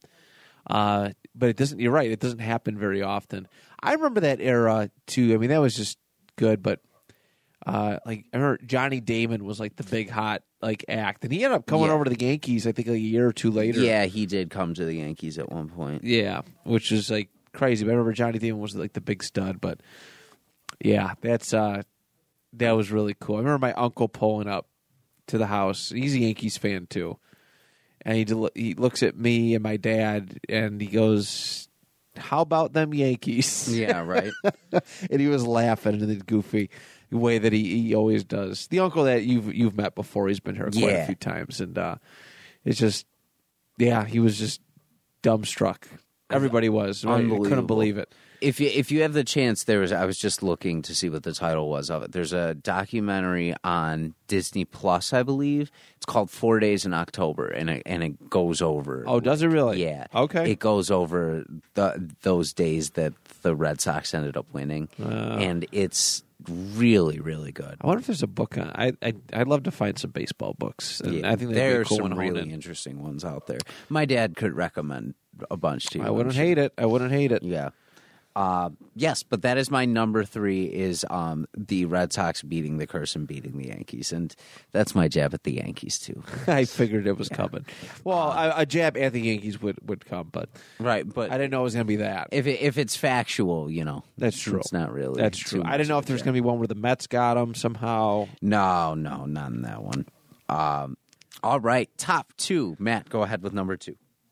All right, my number 2 is one that, this was really, really cool. They're all cool. They wouldn't be on my list if they weren't cool. All right, so it's New Year's Eve 2017, and the Buffalo Bills have just beaten the Miami Dolphins. It's to have a chance at going to the playoffs. All right, have a chance. They need some things to happen. And right now their hope is on a guy by the name of Andy Dalton. and the Cincinnati Bengals, who are 6-9. If they beat the Ravens, the Bills go. If the Ravens win, they're going to the playoffs. We're sitting there at my grandfather's house watching this game. Me, my dad, my mom, grandparents, whatever. Sitting there watching it, and it's not looking good. They're getting smacked around. Like it's, I think it was in the fourth quarter, and Bengals were winning, and then the Ravens kind of mounted back a little bit. They were up 27-24, so we're like, all right, screw it. We're going home. This is kind of over. The Bengals offenses look kind of mediocre all game. So we leave their house. We're going to get ready to go to a New Year's Eve party. We went bowling with the extended family. And we're listening and on the car. So we didn't watch it. We were listening on the car, the radio call. And they start going nuts when Dalton hits Tyler Boyd. It's 4th and I think it's 4th and 12. Let me find it. Touchdown. Yep, 4th and 12 at the Baltimore 49. And Tyler Boyd catches a pass from Andy Dalton, 49 yards. They score. They take the lead, and then with the extra point, 31-27. And we're going nuts. My dad's screaming in the car because it's been 17 years. Yeah, I remember as a kid, the last time that the Bills were in the playoffs, he was actually working on building Niagara Falls High School. He was at the bar with some work friends watching it, and it's when they lost to Tennessee, Music City Miracle. He came home pissed. So for me to actually be there when this happens, and it is super exciting that we go to Rapids and everybody's in Bills gear, cheering, screaming. They're playing the Bills shout song, and it was just a good time. Like, it was really cool to see just people from Buffalo happy about football stuff. Like, that was big. That was big, especially with that that squad. Sean McDermott's first year. Tyrod Taylor, who many people writ off. They had a whole weird year. Nathan Peterman stuff. That was. But just to be there in the car with my dad, he's like, he parks the car, he's screaming, yeah, and we're both screaming together, and like I was just happy to just have that moment with him. So yeah. I wish I would have got to see it with my grandfather too, but yeah. So I really love watching the video that they do the sideways thing where they actually show the Bills locker room in Miami from that. And then they actually show the clips of the Bills fans watching it. They put it on in Miami Stadium by the big screen. So fans are watching, and it was just so cool to see people from all over just kind of celebrating. And then seeing McDermott, his crying, Kyle Williams crying, and all these dudes. Video. It was a beautiful moment. I still watch it and get the chills. So that is my number 2. I wasn't in Buffalo for that one. I was in New York. Oh, were you really? Yeah. And that kind of sucked because Julie doesn't give a shit about the Bills for the most part. So she was like, okay, whatever. And I was like, but they're in the playoffs. They made it. They got it or whatever. And she's like, okay, cool. It's like, I kind of wish I was home right now. So you were in New York City for New Year's Eve? Yes. Oh. It was dope. We didn't go to Rockefeller because you stay away from Times Square at all costs. You stay away. Yeah. You stay away. We stayed in New Jersey. We did the Giants-Colts game, and we pulled up on New Year's Eve, and it was just chaos. I was like, oh, God. So this actually turned out to be a funny story. We were looking for all these things to do on New Year's Eve, and they were looking at all these clubs. A bunch of them I'm thinking are like sketchy and stuff like that. Like, we probably don't want to go to these places.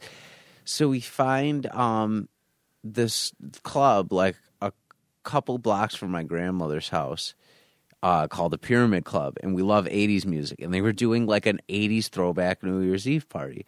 So we went, we had a great time. We come back, and I call my dad, and I'm like telling him, oh, we went there. He's like, you went to Pyramid Club? I was like, yeah. He's like, I used to party there when I was like in my 20s. He's like, I can't believe you went there tonight. He was like, that's like a part of us that's crossing over or whatever. That's so that was so a fun cool. moment.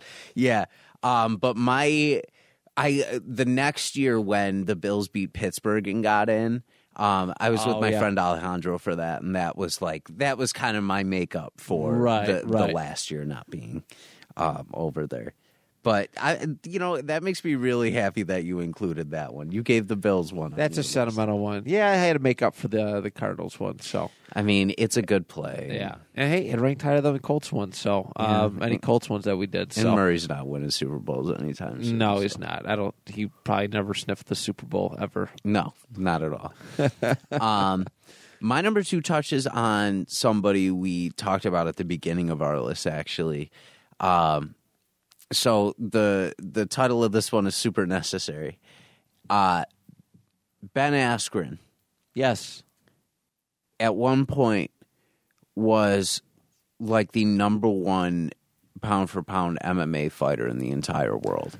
He was the guy like... Was he doing Bellator? He was doing Bellator. He was doing Risen. He was doing One. He was doing all these companies that weren't the UFC. Yeah. And ragdolling everybody. His last few fights in One...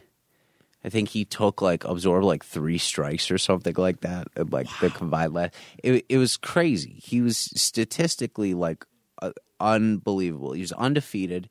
And the big question for years was UFC, talk of being the UFC. How are we going to get him over? But he's locked in with a contract with One. So Demetrius Mighty Mouse Johnson ends up losing the belt to Henry Cejudo. Very close fight. I wanted to see a fight between the two of them so bad, a third one. Because Mighty Mouse got him in the first one. Henry got him in the second one by split decision. I always wanted to see a third because I feel like Mighty Mouse could have got it. But they're friends now, too, and I actually really love their relationship as friends. They watch back that fight together every once in a while. Like Cejudo will do all these breakdowns of things. But this loss ends up being super beneficial to Mighty Mouse because he's not getting paid shit in the UFC. Right. And if he's going to fight, he'd rather go to places where, 1, he could make money, 2, where he has some cool opportunities. So he decides to go fight at One in Japan. This ends up being a monumental deal because it's the first time anybody ever got traded. So he gets traded over to One. Askren is now a UFC fighter. Huge news for people. How is he going to fare? What's he going to do? All this. His first fight ends in controversy when he fights Robbie Lawler. Robbie Lawler is kind of ragdolling him a little bit. Askren gets his footing, gets him in a bulldog choke. Herb Dean calls the fight, and Robbie Lawler wasn't out or was out, or there's still a lot of debate on it. But Robbie protested immediately and said he wasn't out. So a lot of controversy surrounding that. Enter Jorge Masvidal, who is on a resurgence of unbelievable caliber. He's just done this reality show where he had no technology and was out in the woods and was thinking about how he lost all these fights by split decision, and if he'd worked a little bit harder, he could have won. And then he came to the realization, what if I just knocked them out and didn't even let them get to the decision in the first place? Right. Comes back, beats Darren Till, or starches Darren Till, who at the time is really, really being hyped up by the UFC. So they set him up on a fight with Askren. Askren is disrespecting him the entire build-up to this fight. Like, just really trash-talking, being his goofy self. Like, really dogging Jorge in a lot of ways, calling him George the entire build-up. Masvidal gets on Joe Rogan's podcast and they're saying something about it. He's like, I don't like him. I don't like him whatsoever. I'm going to break his face when I get in that ring. I'm going to take his soul. I'm going to do all this with Rogan doing this awkward laugh and Masvidal not even selling it. Yeah. So July comes and this fight's finally about to. I'll never forget watching this live ever as long as I live. Masvidal is standing when they get in the cage. Masvidal is standing at the cage with his hands behind his back, just grinning and talking shit. They're both talking shit to each other. So the logic in what happens next is in training.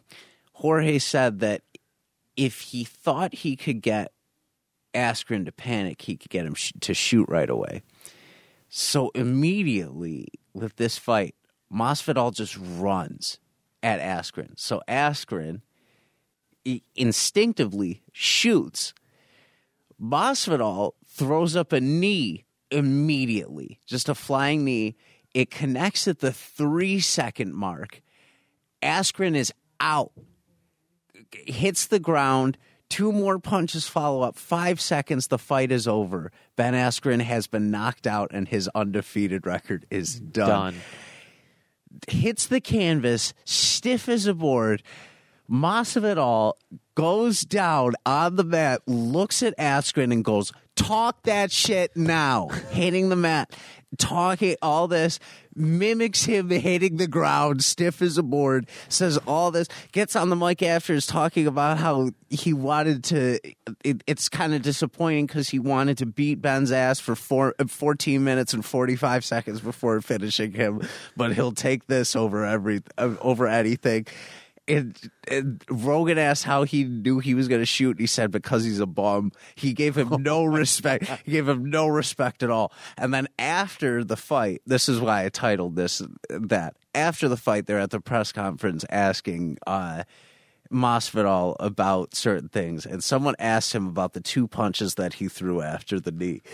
And he starts the question. He says something like, after the knee, you said you knew he was out and you threw those 2 punches. Do you think that was a little and before he could finish it, Masvidal just takes the mic. It was super necessary.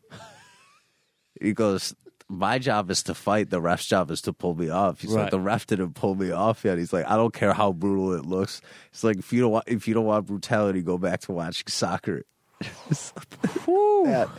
Which directly led this year led Masvidal directly to the BMF title shot against Nate Diaz, which Masvidal just recently retired at the last pay-per-view, actually, because he said he feels like he doesn't have it anymore.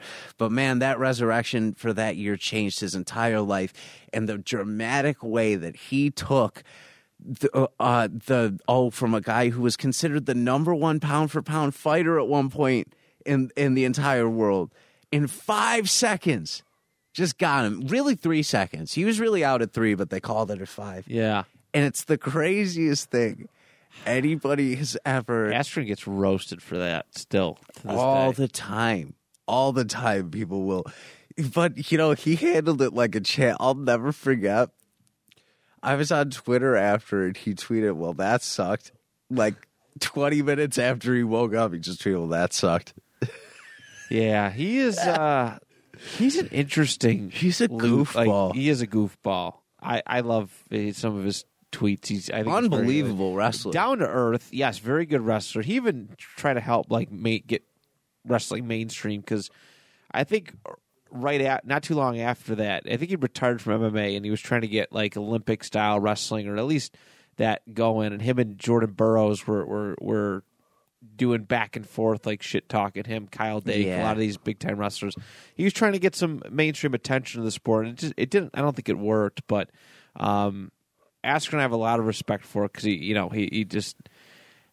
helped try to make at least wrestling wise. Like he tried to help that. And I think they were doing a bunch of stuff in like New York City. They rolled out like mats and stuff for her to do that. But that, and then of course the Triller fight. Yeah. Just like it pisses you off because that's what people look at though. That's the undefeated streak, all this stuff, and his legacy is getting knocked out once by a YouTuber and once by Masvidal. By Street Jesus. Yeah, Street Jesus. Easy known. So, but yes, that's my number 2. On to our number 1s, and I had mentioned something at the beginning of this list, and I have a feeling that we're going to sandwich it, and it's going to end with yours. Matt, can you bring us in with your number 1? Yes, this is the Minneapolis Miracle. This is the greatest play in my opinion, in NFL history, just because of what what that year was, especially for the Vikings, and how Sam Bradford was their starting quarterback. He was hurt. Teddy Bridgewater was still banged up. He hurt. Case Keenum, this dude who and I love Case, but he wasn't it. This dude bounced around a little bit. He was at the Rams, and he just wasn't that guy. And he goes to Minnesota, and he has a career season. He 3,500 plus passing yards. I think he had over 30 touchdowns. But the Vikings win the division 13-3. They finish at tremendous year, and you don't do that without a good quarterback. And Case was that guy. It just worked out great. And it was tough because you wanted to see the Saints do good because Drew Brees was, a great player. You kind of wanted to see him win one clean without Bounty Gate hovering over him. And they got it, and it was, I think, third or fourth down. And I remember the call to this day. Keenan steps up, passes caught, Diggs, sideline, touchdown, and the way that it was just yelled. And the crowd just roaring after that. And it was over. That was it. There was like 11 seconds left. There was no coming back for the Saints. And obviously, like you said, you talked about Stephon Diggs' like celebration, right? Whips off the helmet, look at me. And then there was, then I remember, I loved it too because Case Keenum, again, a guy who did nothing, right? Prior to this, he's leading a big old skull chant right in the U.S. Bank Stadium. Skull, skull, and the whole crowd is going with them, and it's like, gosh, dang it, that's so cool. So cool. Keenum made so much off of that. He was the Denver Broncos starting quarterback the following year. Played okay in a much worse like supporting system, but he was getting big time contracts. I think he went to. Did he go to Washington? I think he went to Washington after that. Mm-hmm. He got traded to Washington or some deal. But Case was like getting opportunities because of this moment. But I've watched there's a sideline camera view of it, and just watching Diggs race by. And of course, there's just obviously the main broadcast, which is just. Oh my God! It's such a beautiful moment, but, right? Yeah, it's so good. Me and my dad were sitting in the living room. Again, another moment with my dad, and just to watch that happen was crazy cool. So yeah, that's one of the greatest. It's going to be talked about for a long time, and I love Case Keenum and Stephon Diggs. You made a good point. Like Steph was good, but like him and Adam Thielen were a 1A, 1B, but Thielen was the guy. Yeah. Stephon Diggs became that dude because of that moment. Like that was what separated him from everybody else. Absolutely. So, yeah. So that's my number one. I love it. Thank you. Yeah, I'm glad that we both had that on our list. I think it's such a beautiful play, and I think that it's going to be in NFL highlights forever. Forever. Yeah. Yeah, it doesn't get much bigger than that. So good. My number one, I feel like I use recency bias on here a lot, but I really don't think I really went through a lot of things a bunch of times as far as sports moments, and I don't think things get crazier than this one I'm about to bring up. A few honorable mentions first, of course, that I do want to say. Israel Adesanya's 5th round against Kelvin Gastelum when they had their interim title fight because they were 2-2, and it was a fight that even if you're a casual fan, you can score 2-2, and you know very well it's that going into the final. Izzy went out, said the words, "You're not beating me, I'm prepared to die," and then went out to perform one of the best rounds I've ever seen in my life from a fighter trying to rally, which was absolutely unbelievable. I will give Kyler Murray a honorable mention here because that was an insane play, and as much shit as I give it all the time, it was unbelievable in that moment. And then also, what was the play? Who was the defender on Green Bay that made that play against the Cardinals last year? Where Adams was in the end zone and he picked it off from him, right? Or was it Adams that? No, it was AJ Green for the Cardinals. AJ Green, and it was 2 years ago, and the Cardinals were like 7-0, and Green Bay, they were going for the game-winning touchdown, and they got picked off. I can't remember who the cornerback was, but AJ Green wasn't even looking, and he got picked off. Yeah, that was an awful moment. Yeah, unbelievable, and that was like an oh my god! And they barely squeaked it. They only won like 2 or 3 more games. They barely snuck into the postseason. Mm-hmm. Oh, and the double doink. That's the other one I also wanted to mention. Oh, yeah. The double doink is one of the craziest things I've ever seen. What the heck was that kicker's name? He's from Chicago, obviously, but I can't remember his name. Yeah, I can't remember off the top of my head. I can't remember. But yeah, that double doink was absolutely awful. That was a good year for the Bears, too, and they lost bad. They would have won, and who knows what they would have done, but as Mitch Trubisky's best year? Yeah, it was. All right, let's talk about a guy named Leon Edwards for a second.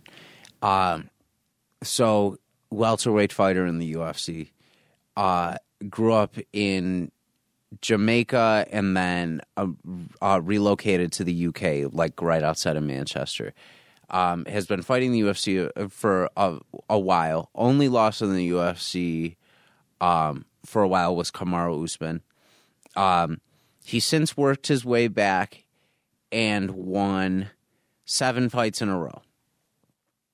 And then you get to COVID. He's kind of on a track where he's finally at a point where he should be getting a title shot. COVID comes in when he's about to get the biggest fight of his career against Tyron Woodley. Right. That gets canceled. And Usman's champion at that point, too, so it gives a good storyline because they fought before. Usman's already beat him. There's already like this built-in thing. But COVID sidelines things for a while. Finally gets a fight against Bilal Muhammad the next year. Ends with an accidental eye poke in round 2 with a no contest. This guy can't catch a freaking break. COVID finally clears up again. He finally gets another fight after battling COVID himself. And gets a fight against Nate Diaz. Wins all 4 rounds of this 5-round fight. Within the last minute or so, Nate Diaz lands a punch that rocks him and just points and does Nate Diaz stuff. No one's remembering the fact that Leon won this fight now because all they're talking about is the fact that Nate rocked him with a minute left and almost won the fight. Right. This guy can't catch a break whatsoever within this. He finally gets his title shot because it almost seemed like there was no other option but to give it to him at this point after all this time. So Usman's still champ at this point. This is this past August. They finally go in for this fight. Leon wins the first round, is the first person to get a takedown on Usman in the UFC, which is pretty big because Usman's a really good wrestler. Yeah. So that's promising. Round 2, Usman starts doing Usman things, starts dominating. Round 3, Usman is doing Usman things, starts dominating, like even more. It's just running away. Round 4, and now like Leon's just looking more and more defeated as these rounds are going. Like the fire's out with this. Between rounds 4 and 5, Leon's coach, they're all sitting down with him, and Leon's coach goes, "Well, listen, come on then. Stop feeling fucking sorry for yourself. You need to pull this shit out of the fire." And starts giving him like a Rocky type speech. Leon's nickname is Rocky, so this all suits him really well. Okay. 5th round, though, it's more of the same. Usman is just taking over everything. With 1 minute and 30 seconds left in this fight, Leon fakes a kick to the body and throws it to the head. And Usman defends to the body, leaves his head totally exposed. Hits him, shuts the lights out. That's it. Gets Usman on that one kick. Cormier and Joe Rogan are writing Leon's obituary as they're doing it. Perfectly timed. John Anik goes, Leon's not cut from the cloth where he would settle for just a moral victory. And then that head kick came up right at that timing, with John also having one of the best calls ever, screaming, "No way and knew immediately into that. Leon walks away doing the Conor McGregor strut as he's doing it. Post-fight speech, he says, "You all doubted me. Every one of you doubted me." Usman was the pound for pound at the time. Pound for pound, headshot, dead. That's it. And leaves it cold as ice. They rematched this past March. Leon probably won every single round, in my opinion. Yeah. He didn't miss. I think there was one round he maybe lost, but Leon cleaned him up. It's one of the best, and he did it in England too. He defended it in it. So it's like, okay. It was the biggest. Matt, when I watched this, I was watching it on my phone in the living room by myself. Like, my wife had gone to bed. It's 1 o'clock in the morning. I'm like watching it because I'm like, it's going to be a decision victory. But you know me, I watch even like football games that are boring. You'll sit and watch through sometimes. Yes. So like fights that are still, I'm like, okay, I want to watch the strikes. I want to see if because I also know that these things can happen. Like, they can happen in MMA. And in that moment, it was the most unbelievable thing I've ever seen in my life. And still, from the speech he got right before he went out for that round, then the kick and how cleanly it landed, it was unreal. Absolutely unreal. I believe it. Yeah.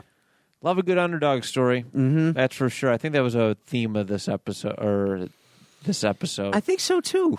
You love to see those underdogs have those good moments. Yeah. So, very good. Yeah. So that is our oh my God moments list in sports. Stellar list. I loved this list. This was really, really fun to do. Great choice, my man. I get excited. I don't talk sports a whole lot much. I like to mix it up, but it was always nice to get to do that with you. Yeah. And open things up. So, especially when it's a fun category. It's very fun category. Very fun category. So, excellent choice. Next week, it is my choice, myself and Dan. We're going to talk universal languages, our top 10 universal languages. And what that means, what universal language means is when you meet somebody that you've never seen before, you strike up a conversation with somebody that maybe you've seen but never really talked to. These 10 things are something that you can connect with this person on to strike up a relationship of sorts. So, in all honesty, it's our top 10 favorite things, I guess. Very simply put. But universal language is what I'm titling it. I had an experience last year on a cruise. I'll talk about on that episode, which kind of gave me the idea of this. And it's just. I'm excited for this one. It's a really good one. So we'll have that coming for you. Dan, close us out, my man. Thanks, buddy. Great to be on here with you as always. Always great. Make sure you catch our individual shows on the network whenever they come out. And from Matt and myself, do you even list?